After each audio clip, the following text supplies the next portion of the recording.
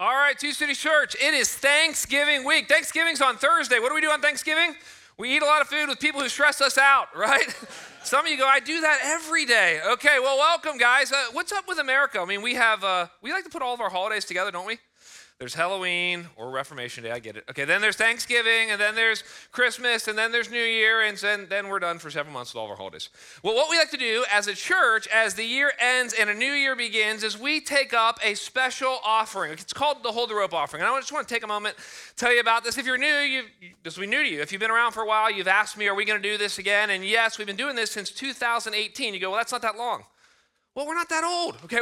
We're only 6 years old, and this is going to be our 5th year doing this. And let me just tell you why we do this. Whenever we came to Winston-Salem 6 years ago, we didn't know a lot, but one of the things not that we know a lot now, but one of the things early on that we wrote down and we put it on all of our papers and we told everybody when we came here, we said we're in Winston, but we're for the world. Maybe another way to say it is we're rooted locally, we're reaching globally. We wanted to be maybe put these words together, we want to be a global church, right? We care about the globe, but we're rooted locally. And that's one of the reasons, because of your generosity, we're able to build a facility in the heart of our city because we love our city, but we also love our world. And so we were asking, year one, year two, what can we do as a church to help local, national, global ministries go further faster? Now, why are we able to do that? One is because you guys are so consistently generous, just giving to our church of your time, talent, treasure, that all of our needs are met. We have been self-sustaining since day one, and God continues to meet our needs. So a few weeks ago, a guy calls me up and he says, God, he's talking to his wife, and he said, God has just really, really blessed our business this year. And we know the economy's changed, and we gave a gift last year to the Forward Initiative, but God has so blessed us that we want to give an additional gift to the Forward Initiative this year of $250,000. Unbelievable. And I'm so humbled because I'm thinking, God, you continue to go ahead of us and meet all of our needs. And so what we want to do is we believe in an abundance mindset. We believe that generosity begets generosity, and stinginess is also very contagious, okay? And so what we wanted to do is we want to say, okay, what does it look like for us to be generous as a church? And so we came up with something called Hold the Rope. Now, why do we call it Hold the Rope? Well, it's actually a very famous story that I want you to know. There was a guy named William Carey, and he wanted to go to India. Now, have you ever been to India today? If you go to India today, I've been there one time. It's hard to get there. And by hard to get there, I mean it's a 15-hour flight. Back then, going to India, you packed your coffin with you. This is what all missionaries did. I don't know that I'm coming back. There's no Facebook, there's no FaceTime, there's no international phone plan. You may get a letter, you may never come home. And so he said, I'm going to go to India. But then he said to his best friend, Andrew Fuller, he said, I'm going to go to India. But he said, it's going to be like going into a deep well. He said, I'm willing to go if you promise to hold the rope. And Andrew Fuller, his best friend, spent the rest of his ministry telling people about William Carey and raising money. Now, so often, here's what we tell missionaries: go buy your own rope. And we're not going to do that. We said we want to hold the rope. So here's what we're doing. We've chosen strategic, local, national, and global partners who, over the next 4 to 6 weeks, we're going to tell you who they are. But I just want to take a minute and tell you why local, why national, why global. Here's why local. We want to partner with all the expressions of the body of Christ in our city to reach people. And here's the truth. A lot of these ministries in our city, they've been here long before us. They're doing really hard work. And you know this, but let me just say it out loud. When you minister to the spiritually and the financially poor, they can never repay you. Most of these ministries that minister to the least and last and leftovers of our city, they're never going to be self-sustaining. So we're going to come alongside them and say, here's a big check. God loves you. We love you. Go further, faster in ministry. Secondly, we're going to partner nationally. Why? Because we love our nation, right? We don't think it's the job of Christians to save America. Now, that may be the job of a political party, fair enough. But we think that the job of Christians is to save Americans. And the way we do that is by planting more churches. So we're going to tell you about some church plants that we're real excited about and how we're partnering with them. And then finally, we want to increase our global footprint. We care about our neighborhoods. We care about our nation. We care about the carpool line. We care about the Congo. We care about all of it. And so what we're doing is we're going to be unleashing and unveiling and telling you all of our strategic partnerships. But let me just say this. Here's our goal. We don't have a financial goal. The first year we did this, we raised $50,000. Last year we raised $400,000. I don't know what we're going to raise this year. That'll depend on the generosity of all of us. But we don't have a financial goal. We have a participation goal. We want to see 100% of the people who call Two Cities Church home to give a one-time gift above and beyond general tithes and offerings to hold the rope. 100% of it is going to go right through us to these partners. Here's what we want to do. Ministry can be, for many people, discouraging. We want the first phone call of 2023 to be, imagine this phone call. We love you. Here's 20 grand. We love you. Here's 50 grand. And it's been a hard year. The last few years have been hard. We want to help you go further, faster. We want this to be the first fruit. So let's pray about that together right now. And then let's dive into Mark 13. Lord, we thank you for, as I think it's 2 John or 3 John says that people go out for the sake of his name. And the Bible says honor such people. And we want to honor them, Lord. We want to encourage them. We want to fuel and fund what they're doing. We pray for them, the local partners in our city, the national church planners, the global missionaries, Lord. I pray that every person in here would have a conversation with themselves, have a conversation with you, not just think about it, pray about it. Would have a conversation with their spouses or their kids. And may this just be such a joyful time, Lord, of an ability to give what you've already given us to help others go further, faster. We pray this in your name. Amen. All right, you can type 2, turn 2, swipe 2, scroll 2. Find your way to Mark 13. I'm going to meet you there in, I don't know, probably like 7 or 8 minutes because I've got to do a big intro on Mark 13. You go, why? Well, we're in the fourth quarter, we might say, in the book of Mark. We are, if you love baseball, we are rounding third base. We only have a few weeks left in the Gospel of Mark. And today, you'll see in a minute, this is going to be kind of a different sermon. It's more technical.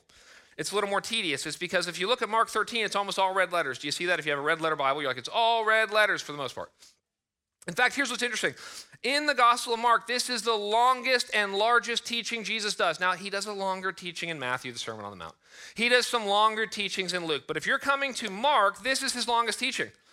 And if you're talking about Matthew and if you're talking about Luke, it's his last teaching. So what is Jesus going to talk about when he's about to head to the Garden of Gethsemane and he's about to head to the cross? Is he going to talk about faith? Well, by implication, yes. Is he going to talk about marriage and money? Those are some of his favorite topics. No, he's not going to talk about that. Is he going to talk about the cross and the resurrection? Those are huge topics. He's not going to talk about that. Here's what Jesus is going to talk about. We're going to talk about for the next 40 or so minutes. The future. That's what Jesus is talking about. Jesus is going to spend, well, it's going to be 37 verses, and he's going to talk about, here's the word, you showed up, you're committed, you showed up at the 9 o'clock service, or 9:15 service, so I'm going to give you a big word. He's going to talk about eschatology. What is eschatology? Eschatology is the study of last things. It's the study of the end of the world. And it's interesting because when I thought about this, here's whenever you talk about last things, we're going to talk today about the return of Christ. Now, my guess is most of you have never really heard a sermon on the return of Christ. Why? Because we don't talk about it anymore. There's two extremes when it comes to the return of Christ and the end times and eschatology. It's the same extremes that people take when you're talking about demons or something.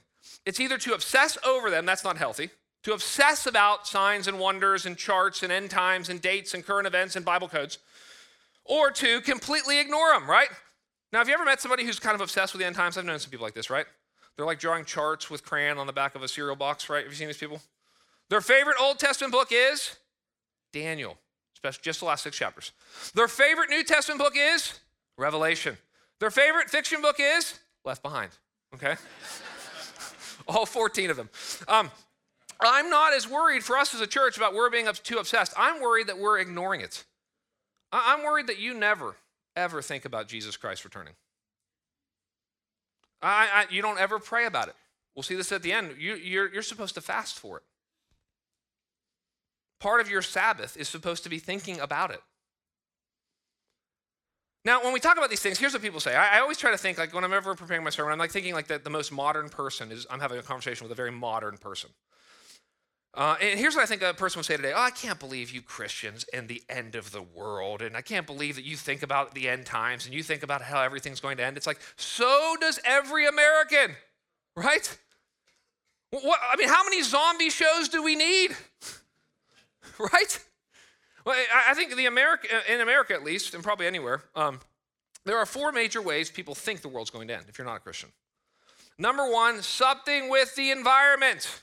Right? The radical environmentalists, we're not against, we're not saying climate change isn't real or global warming isn't real, but right, there's this whole thing with the environment. In the 70s, it was, we're going to have way too many people. We're not going to be able to feed everybody. Don't have any kids. China does a one-person policy. Okay, so that's one thing. Okay, the second thing is, first is something with the environment. Second is going to be something with war. Right? I mean, now we have nuclear weapons, and so is it going to be Kim Jong-un? He's got nuclear weapons. North Korea does. Russia has them. Iran has them. What's going to happen with war? If it's not one of those things, how about pandemic or plague? That's another way that people think the world's going to end, right? We kind of had experience with that with COVID, right? Come, Lord Jesus, and please bring toilet paper and hand sanitizer if you're coming, please. We had that experience. So we've had many different ways that people think about the end times. Another very common one is, aliens or artificial intelligence, right? We see this in movies, right? You see this with movies back in the day like Terminator. Nowadays, people are less worried about aliens. They're more worried about artificial intelligence. Elon Musk is going to create something that's going to kill all of us, right? This is kind of the fear. And so what I want us to see here is Jesus is going to talk about the future today. And I don't want us to this is going to be a technical sermon. I'm going to try to keep it as simple and straightforward. And hopefully we're not going to get lost in the trees, but we're going to look at the whole forest. But let me give you the big idea of, I think, what Jesus is saying here and what Christians have believed. And then we're going to look at the passages for the rest of the time. Here's the big idea. That what you believe about tomorrow affects how you live today, obviously. That what you believe is next affects how you live right now, obviously. Whatever people believe about the future of the stock market at any given time affects what they do with their money right now. And so what Jesus is going to do, he's not going to talk so much. He's going to give us some details and some events, but he's going to talk a lot less about what we need to be looking for and a lot more about how we need to be living in light of the future. So let's look at all that together. Turn with me to Mark chapter 13. We're going to start in verse 1. Here's what it says. And as he came out of the temple, by the way, this is going to be the end of Jesus' interaction with the temple. So many of the last chapters, he was in the temple, cleansing the temple, debating in the temple. He's done with the temple now. One of his disciples said to him, we don't know which one, "Look, teacher, what wonderful stones and what wonderful buildings." And Jesus said to him, "Do you see these great buildings? There will not be left here one stone upon another that will not be thrown down." Verse 3. And he sat on the Mount of Olives opposite the temple. And we're going to get into this. So here's what happened. In fact, I had an opportunity. Pastor Dave and I were taken by somebody and partnered with another church. And for the last 12 days, I spent in Israel. So here's what's really neat. Jesus sits here and gives this sermon to his disciples on the Mount of Olives. I had the opportunity 4 days ago to stand on the Mount of Olives. And so what happens is when you're standing on the Mount of Olives, I stood roughly where Jesus sat and taught this. You can look over the old city of Jerusalem and you can perfectly, it's not there anymore, you can perfectly see where the temple was. And so Jesus is looking out on this temple and he tells them that it's going to be destroyed. Now you have to understand how big of a deal this was for the Jewish people. We don't really in America today, even in Christianity, we don't really have an idea of sacred space. So they had an idea of sacred. For them, the temple, it was where heaven and earth came together. The temple was where the felt and manifest presence of God dwelt. The temple was the place of worship. The temple was the place of sacrifice. And Jesus is looking at it going, all of that, all of your religion is going to be, because that's what it represented, the religion and the external. He said it's all going to be torn down. But also, and this is something I learned this week, the temple meant a ton to Herod. Herod's not a Christian, but Herod, what he did is he expanded and he enhanced this temple. And it was a place of pride for him. It was a place of strength. He would invite his friends to see the buildings that he had built. So both to the religious person and to the secular person, Jesus says, I'm going to tear down something. Something is going to be torn down that you really value. Here's, I think, the principle, and we've got a lot to talk about today. The principle is often Jesus has to tear down things in our life that we love to put himself at the center, right? Every person I've ever met, for the most part, who's come to Christ is because God tore something down in their life that they were hoping in. You don't really meet the guy and he's like, I got the great job and I got the BMW and I've got the great spouse and my kids are great and my health is awesome and because of all that, I came to Christ. You normally meet somebody and they say, well, I actually had put a lot of my hope in my health or maybe a woman, it'll be in my beauty, and those things are beginning to fade and they're not there anymore, and I need to find a place to put my hope. It can't be in that. Or you meet somebody who they put all their hope in their career, or they put all their hope in their money. Or you meet somebody and they put all of their hope in getting married, and then they get married and it's hard. And God works in all these things. So the first thing he tells us, he says the temple is going to be destroyed. In fact, this is actually a really important thing because until the temple was destroyed, Christianity was seen as a small sect of Judaism. I'm speaking historically here. When the temple was destroyed, Christianity, for the first time in the eyes of people, has its own sphere and is seen as its own religion. But they've got more questions. Let's look here. So here's what they ask. Verse 3, continuing. Peter and James and John and Andrew, so it's the core three that we always talk about, and Andrew. They asked him privately, so they asked him privately a question. Tell us when will these things be, and what will be the sign when all these things are to be accomplished? So the first thing they ask is give us a timeline. Now it's interesting, time is very important, right? I mean, if you ask the question, what time is it? I mean, we ask that all the time, right? Your kids will ask you that. We all have watches on. We're looking at our phones all the time. We're always asking what time it is. At the deepest level, what time is it is a theological question. God created time. In fact, what you live in, this is kind of a deep thought real quick, but we live in 4 dimensions: height, width, depth, time. So time is the sphere in which God works. And basically, according to the Bible, God starts time at creation. The very center of time, I don't mean it's the exact middle of all time, but the center of time is Christ coming at the cross.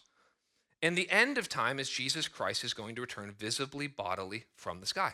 So they're asking, what time is it? Now, here's what I want you to see. Jesus is not going to respond with a bunch of dates and a bunch of Bible codes and a bunch of watch these cultural events. Watch what he says. I want you to see this. Here's the advice, and these are the practical things we need to start looking at. Verse 5. And Jesus began to say to them, see that no one leads you astray. Many will come in my name saying, I am he, and they will lead many astray. So the first thing he says is when you think about the future, when you think about end times, when you think about the return of Christ, the first thing I want you to know is don't be led astray. It's the call to spiritual discernment. And I think here's the principle here. The more you're looking for signs, the more likely you are to be deceived. I remember I was in Myrtle Beach and I was with a bunch of Christians. This was when I was in college. And we met this guy there, and he was a genuine Christian, but he's a little bit of a wacko and a weirdo when it came to the end time stuff. Maybe you met these kind of people. And I remember he said to us, he came over to us one time, and he said, did you know that the mark of the beast is on every Coca-Cola can? And we were kind of playing around with him because he's a little, I said, really, tell us. And I'm thinking, is he going to go with the barcode? He says, it's the numbers on the bottom of the Coke can. And so he gets, well, I'll show you. He grabs a Coke can. He says, all right, look at this. He says, 666 is on every bottle.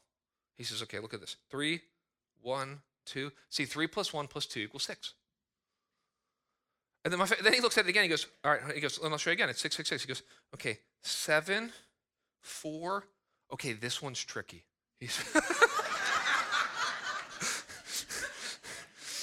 I promise that I was like, okay, this guy, the more you're looking for signs, the more you're going to try to see things that are not really there. Have you ever heard of David Koresh? David Koresh, the Waco, Texas cult leader. Heard a story recently about one of the special forces that had to go in there. He was a Christian. Special forces had to go in afterwards, and something like 20 people had been killed in this cult following. And as the guy tells the story, this Christian guy, he said, I had to go in there. He said, I still, to this day, this was years ago. This happened in 1983 or something like that, 1993. Anyway, he still says he has nightmares about it. But he said he went in there, and when he was there, and when they were cleaning out the bodies, and when they were cleaning up all the mess, he said, I made a vow to God that I was going to know my Bible well so no one could deceive me. So this is why, by the way, this is why we do everything we do here. Why do we do Bible preaching? Why am I trying to always point it back to the text? It's not my idea. I want you to see this truth in the text. So the first thing he says is do not be discerned or do not be deceived. And he says that there's going to be many false teachers. In fact, he'll say this a little bit later. Here's my question. Who are you listening to, right? Are you reading the Bible more or listening to Joe Rogan more? Right? I mean, we have the prophets of our day. I'm not saying everything they say is false teacher, but how many people are obsessed with Ben Shapiro? They're obsessed with Bill Maher. They're obsessed with Jon Stewart. We spend so many times listening to different YouTube, right? For a long time, for decades, you know who the high priestess of our nation was? Oprah Winfrey. Do you guys remember that? Remember when Lance Armstrong had to come on to be forgiven of his sins? Who did he meet with? The high priestess of our nation, Oprah, and she forgave him on public TV. So he says, you got to be careful who you're listening to. What podcasts are you listening to? What YouTubes? The loudest and most consistent voice in your life needs to be the scriptures. First thing he says is, do not be led astray. Second thing he says is, do not be alarmed. Look at verse 7. He says, and when you hear of wars and rumors of wars, do not be alarmed. This must take place, but the end is not yet. For nation will rise against nation, and kingdom against kingdom. There will be earthquakes in various places. There will be famines. This is important. We're going to return to this. These are but the beginnings of the birth pains. So here's what Jesus is trying. He's trying to give us the right perspective and expectations for our lives, right? Every parent knows this. The best thing that you can do for your kids is to try to give them, in every stage of their life as they enter it, the right expectations and the right perspective for that. I mean, how many of us entered marriage with the completely wrong expectations, and it's why we're so discouraged in our marriages? How many of us entered our careers with completely wrong expectations? I got to work 40 hours a week? I only get 2 weeks of vacation? Right? We have these completely wrong expectations for our life. Jesus is telling us the right perspective and the right expectations, because then you won't be surprised or as surprised and as alarmed when it happens. They've done studies to show you that basically if you're taking your kids, I'm not saying you should do this, but if you want to, if you take your kids to a haunted house during Halloween, they will be less scared if you tell them what's going to happen beforehand. Hey, people are going to jump out. They're not real. It's all fake. They're not going to touch you. My wife, whenever we go to an amusement park, we want our kids to ride all the rides. We don't want to ride rides without them. So what we do is we go on YouTube beforehand and we show them all the rides. This one goes upside down. This one's got a big drop. This one does this. All of a sudden, they're not as afraid because they know what to expect. The Christian in suffering should be the calmest person in the room. We should be a non-anxious presence. Now, the sad thing is, many Christians, we didn't do very well during COVID. We freaked out and we flipped out and we acted like God was not in control of those who are in control. And some of us lost our witness for a season by how we acted in suffering. Now, he tells us there's two big categories of things that are going to happen. I just want to name them. So there's lots of things. He said famines and wars and nations and earthquakes. And okay, here's what theologians break that into. There's natural evil that's going to increase in our lives, and there's moral evil that's going to increase in our lives. Now, what is the difference between that?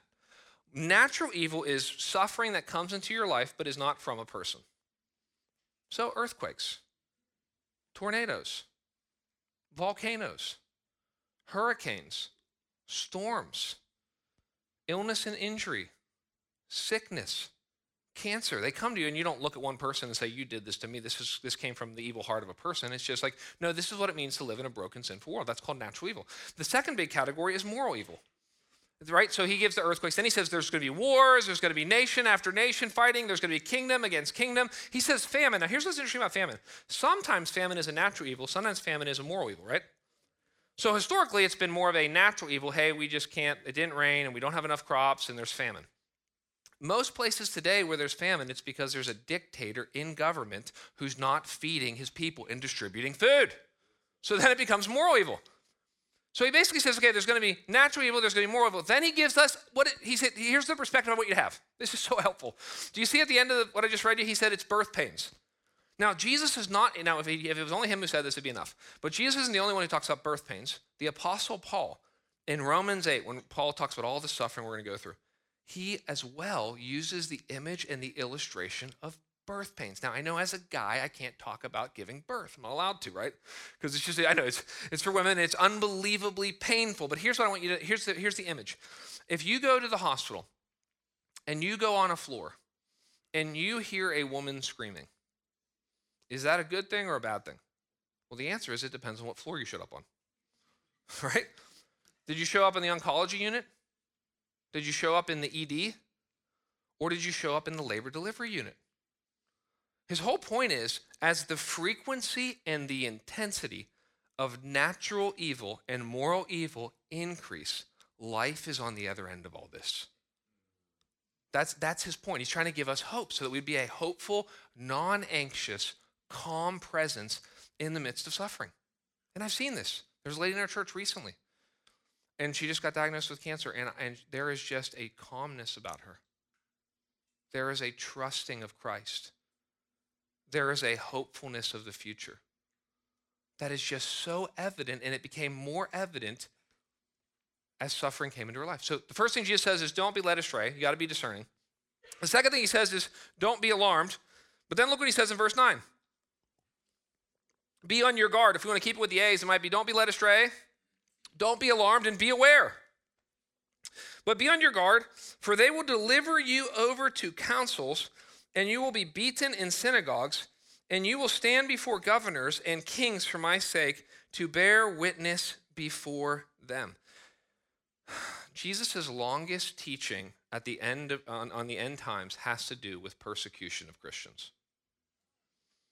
And, I don't know, this isn't a prophetic word because I don't know, but I don't know if we're ever going to get a first century church until we get a first century environment. People go, I want a first century church. I want the power. I want the witness. I want the conversions. I don't know that we're ever going to get a first century church power without a first century church environment. Now, here's what he tells us, that we're going to experience persecution. What is persecution? Well, I'm going to give you a couple categories, but persecution happens when there's a collision of values. That'd be the simplest way to talk about persecution. That's what it happens. That's why there hasn't been a ton of persecution over the last couple hundred years in America.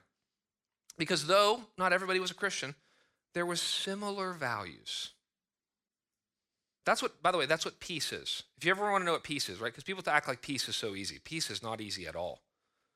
Peace isn't easy in your home. Peace isn't easy in your marriage. Peace isn't easy with your kids. Peace isn't easy in your business. And believe me, peace is not easy in a nation.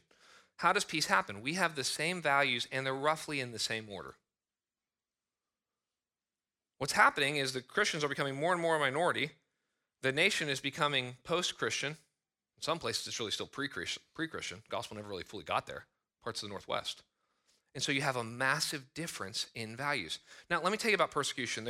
Persecution, I want us to know this. Again, not because I'm a doomsday person, but because I want us to have the language and categories so when this happens, and I think it is happening, we see how it happens. Persecution goes in 4 places, and it goes in an order.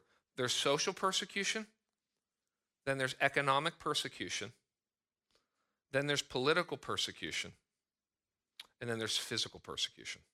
That's the order. So I told you I was in Israel the last 12 days, and when I was there, one of the things that they do, the tour guides do, is they take you to the Holocaust Museum in Jerusalem. So I had been 3 or 4 times to the Holocaust Museum in D.C., recommend going and seeing that.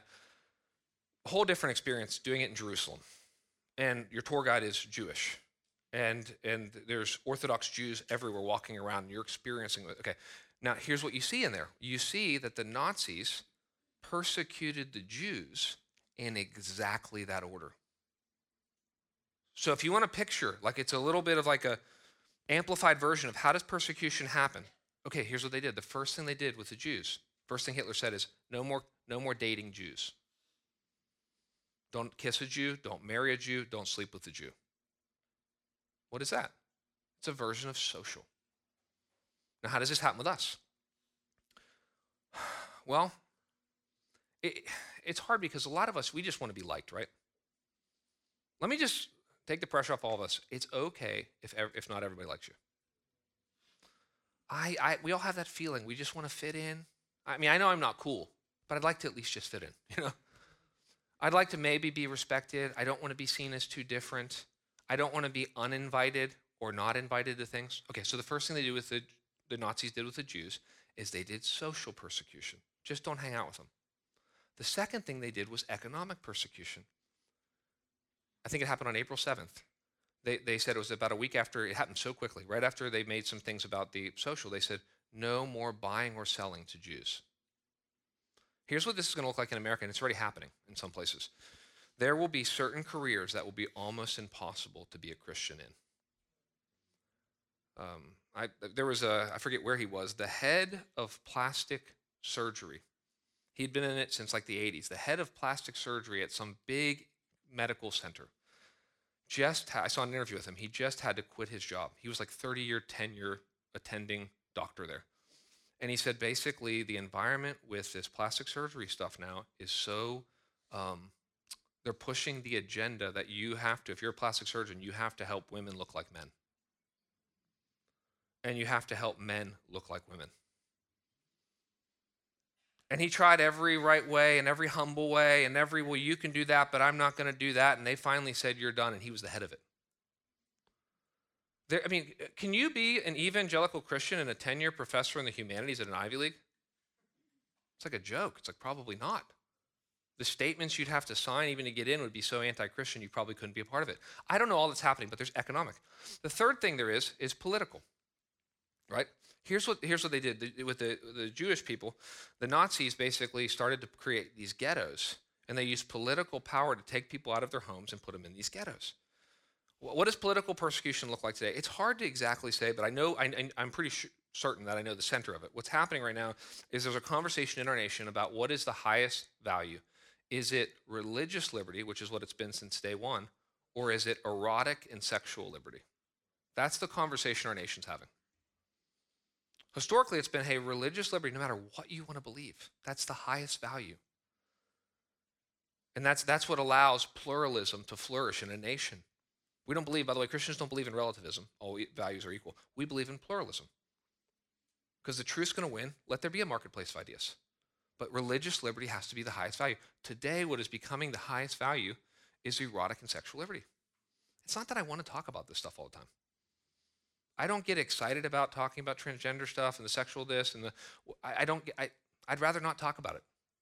But it's just showing up everywhere. Finally, there's physical persecution, which we're not there yet. There are many places in the world where this is the reality. But that's how you get there. You get there from social to economic to political to finally physical persecution. Well, Jesus says, here's what I want you to do. Look here, verse 10. Verse 10 says this, And the gospel must first be proclaimed to all nations. And when they bring you to trial and deliver you over, here's another, do not be alarmed. Do not be anxious beforehand what you are to say, but whatever is given you in that hour. For it is not you who speak, but the Holy Spirit. He basically says, look, persecution is going to increase, but the mission must continue to go forward. In fact, what you reach, if you ever meet missionaries who and I love them, who learn a language and cross an ocean and say goodbye to the family, a large part of what they do is they realize, wait, Jesus said that he's not coming back until every nation has heard of him. And I long for Christ to come back so much. So I want to hasten the day by sharing the gospel with those who've never heard. That's the foundation. You wonder, what are these? There's a connection. Here's what I'm trying to say. There's a connection between the return of Christ and hold the rope. There's a connection between the return of Christ and missions. And look what he says next. He says, and brother will deliver, verse 12, this is intense. And brother will deliver brother over to death, and the father his child, and children will rise against parents and have them put to death. When I was on this trip in Israel, I was with a bunch of pastors from California. And one of the things they told me, which I found interesting, because I don't know if the future of our nation is going to look more like, is the future of our nation going to look more like Florida or California? We don't know. But he said in California, what's happening now is he said there's a lot of these lawyers, these high-level lawyers who are Christians, who are for free representing parents. Because in California, I'm not saying everywhere, I don't know all the details, but parents are losing their rights with their kids. If a kid says he wants to do something, if a kid feels like he's a certain gender, if a kid, it's like mom and dad no longer have any authority. An evil nation is that which tries to divide parents from their children and children from their parents. Jesus warned us of this. All right, in verse 14 through 23, it's just too much to read. Basically, Jesus talks about the destruction of the temple. And here's what I want you to see. You can read it later. One of the interesting things he says, and he gets very specific even in geography. He says in verse 14, he says, basically when the temple is destroyed, he says, I want you to flee to Judea.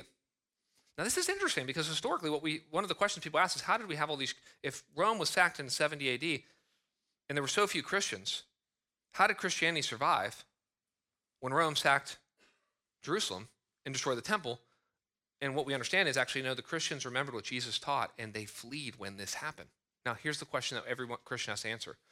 When do you flee and when do you stay when there's persecution? Like, when do you go, I got to get out of this job? When do you go, I got to get out of this state? When do you go, I got to get out of this school? Well, I think you need to be led by the Spirit, wise counsel, word of God, all that. With Don Carson is a guy, he's a theologian, New Testament scholar. He studied the life of the Apostle Paul. And it's interesting, if you read Paul's letters and then you read Acts, sometimes Paul leaves. Like there's this time where he's getting persecuted and he goes down through a basket. It's like, what's that about? Then you read later in Acts and he gets stoned. Not that type of stone. They threw stones at him, okay? He gets stoned and he gets back up and goes into the same city. There's another time where he's about to go somewhere and this prophet comes and wraps him up with a belt and says, if you go here, they're gonna, basically imprison you and you're gonna suffer. And he says, why are you breaking my heart? I gotta go. I have to preach the gospel. So as he looked at Paul's life and he said, when did Paul flee and when did Paul stay? He said the best thing he could tell is he fled when if he would have stayed, it would have caused harm to other people. And he fled if he was with other people so that they could be safe. But when Paul was alone and by himself, he was willing to stay and he was willing to suffer. This is often, by the way, why it's usually single people, as a general rule, who go to the hardest places in the world. I mean, sometimes missionaries will get a phone call. We need somebody for the stands. Afghanistan, Kazakhstan, all the stands. They need to be single. Because there's going to be a type of suffering and a type of intensity that was probably not designed for the family. So these are all questions. Jesus is telling us, sometimes you got to flee, sometimes you got to stay. Persecution is coming, be faithful to bring the gospel. But then look what he says. Verse 24, here's where he gets to the return. But in those days, after the tribulation, the sun will be darkened, and the moon will not give its light. This is apocalyptic language. And the stars will be falling from heaven, and the powers of the heavens will be shaken. And then they will see the Son of Man coming in the clouds. This is talking about the return of Christ. With great power and glory. And then he will send out the angels and gather his elect from the four winds, from the ends of the earth to the ends of heaven. I just want to talk to us for a few minutes here about the return of Christ. When I talk about the return of Christ, I feel crazy. I feel like I'm talking about something that makes me feel like a weirdo, even when I'm talking about it in church. I think we forget that we are a part of a supernatural story. I mean, you already believe in a virgin birth, right? You believe that a teenager got pregnant without ever having sexual relations and had the Son of God. You already believe that Jesus Christ lived a completely sinless life, though no one else has ever done that. You already believe that Jesus Christ hung on a cross and all of the sins of the world at one time were paid for in his death. You already believe that a dead guy rose again. What's so hard about believing he's going to come from the sky riding on a white horse? Every Christian has always believed, this is not a secondary doctrine. Like every once in a while I'll tell you, like, hey, Christians disagree. Some think this. This is not one of those. Every Christian believes that Jesus Christ is going to come back suddenly, visibly, bodily, from the sky at the end of time. Let me just say that one more time. Every Christian has always believed that Jesus Christ is going to come back suddenly. We're not supposed to. It's unexpectedly. He's going to come back suddenly, visibly, bodily, from the sky at the end of time. And this should have an unbelievable effect on us. Like, I'm teaching on this last night. My wife was here. She's at the Saturday night service. And afterwards, and I still got a little bit of sermon left, so you'll see. But we talk about this. We sing a song at the end. We're talking about all this. And, afterwards, we always order pizza on Saturday nights. And I just go pick it up on the way home. And she said, do you think, we just talked about the return of Christ. Should we eat pizza and watch TV? I'm like, I was planning on it,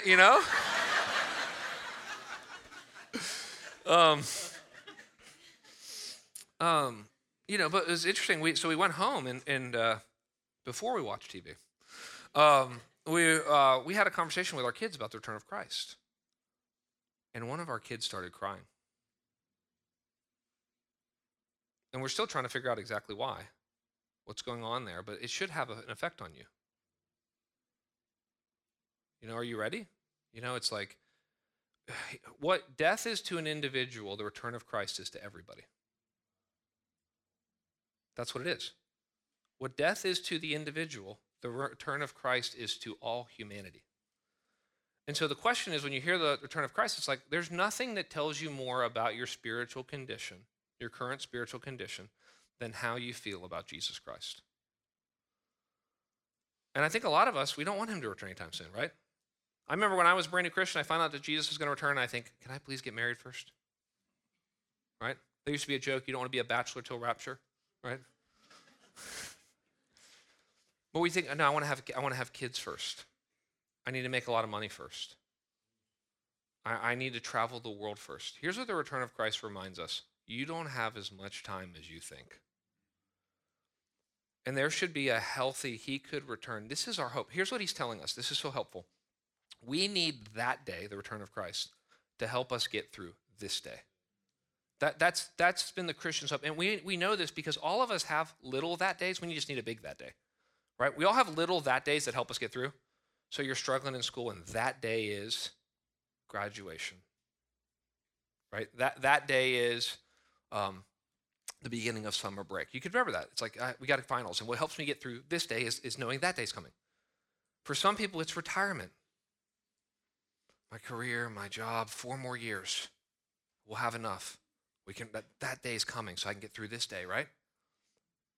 The last diaper that someone has in your hand, right? the final kid off the payroll. Some of you go, say it again, Kyle. Let me just close my eyes as you say that. We need that day to get through this day. He tells us one other thing. He tells us in light of this to stay awake. Let's look at verse 32. But concerning that day or that hour, no one knows, not even the angels in heaven nor the Son, but only the Father, right? If someone tells you, I know when Christ is going to return, I know the exact day, that is for sure the day he's not returning. Okay, that's it. That's what. Like there was a book written in the 80s called 88 Reasons That Jesus is going to come back in 1988. It didn't happen. Some of you go, whoo, yeah, no. That book obviously is not a bestseller anymore, right? So he says, look here. Yeah, not a bestseller. Look at verse 33. Be on guard, keep awake. Here it is, guys. 4 times he's going to say it. Keep awake. Be on guard, keep awake. For you do not know when the time will come. It is like a man going on a journey when he leaves home and puts his servants in charge, each with his work, and commands the doorkeeper to stay awake. Therefore, stay awake. For you do not know when the master of the house will come, in the evening or at midnight, or when the rooster crows or in the morning, lest he come suddenly and find you, the opposite of awake, asleep. And what I say to you, I say to all, stay awake. Keith Green, he was a famous songwriter. He died in the 80s. He wrote a song about the church, a critique of the church, and he said, the church is asleep in the light. And he said, we have all this knowledge and we have all this truth and we are just asleep. What do you need to be spiritually awake? Usually you know what you need to be physically awake, right? Some of you are like, 5-hour energy drink, my mocha choco frappuccino in the morning, double shot. You know what you need to be physically awake. Some of you go, I need enough sleep. Some of you, I need my routine. The Bible says that we are to be spiritually awake and spiritually alert, and I think some of us are spiritually drowsy or spiritually asleep. Let me just ask you, how do you feel if Jesus Christ were to come back tomorrow? How does that make you feel? Let me ask you this. What do you need to do? So if you knew Jesus Christ, let's start out just a little farther. Jesus Christ is coming back sometime before Christmas. That's in just a little bit over a month. Because the Bible says there should be a sense in which you're anticipating and expecting it, right? I've heard the best illustration is a couple who's about 9 months pregnant, 8.5, 9 months pregnant. They know the baby comes 36 to 40 weeks, but the baby could come early. The baby could come on the due date. The baby could come a week or 2 late. Well, what do you do when you know the baby's when you're getting about the 8th or 9th month? You don't stop everything you're doing. You're still working, you're still having, friendships, you're still going out, you're still going to the grocery store. But in the back of your mind is always this feeling he could return. The Bible tells us three things that we should be doing in light of the return of Christ. Let me just give you these as we begin to close. The first thing is we should be dealing with sin in our life. You don't have as much time as you think. What is it that you would need to get rid of in your life, that you need to get serious about, there's an urgency? If Jesus Christ came back tomorrow, I wouldn't want to have to still be talking to him about this. I'd want to say, this is done in my life. Secondly, how about this? If Jesus Christ came back tomorrow, who do you need to talk to today? I mean, that's what my wife was saying. It's like, where are our kids at? We had that conversation last night. We got a 10-year-old, an 8-year-old, a 6-year-old. We're like, are they ready? You think you have more time. We often think we have more time than we do. Because when Jesus Christ comes back, it's done. It's over. It's the same thing that death is to you. It's done. There's no more time. And the third thing is, so there's three motivations to the return of Christ. Number one, take sin seriously. Keep your life pure. He could come back and he wants to find you ready. Secondly, it's keep the mission clear. Some of you go, man, I've got to talk to my dad. We said to our kids last night, we would like us all to go to heaven as a family. And we don't know when Christ is returning. And we want everyone to be ready. And then third, it's to be a comfort. It's to be a comfort in our lives through all of the suffering, right? How many of us, the suffering is like we don't want to stay awake, so you drink too much.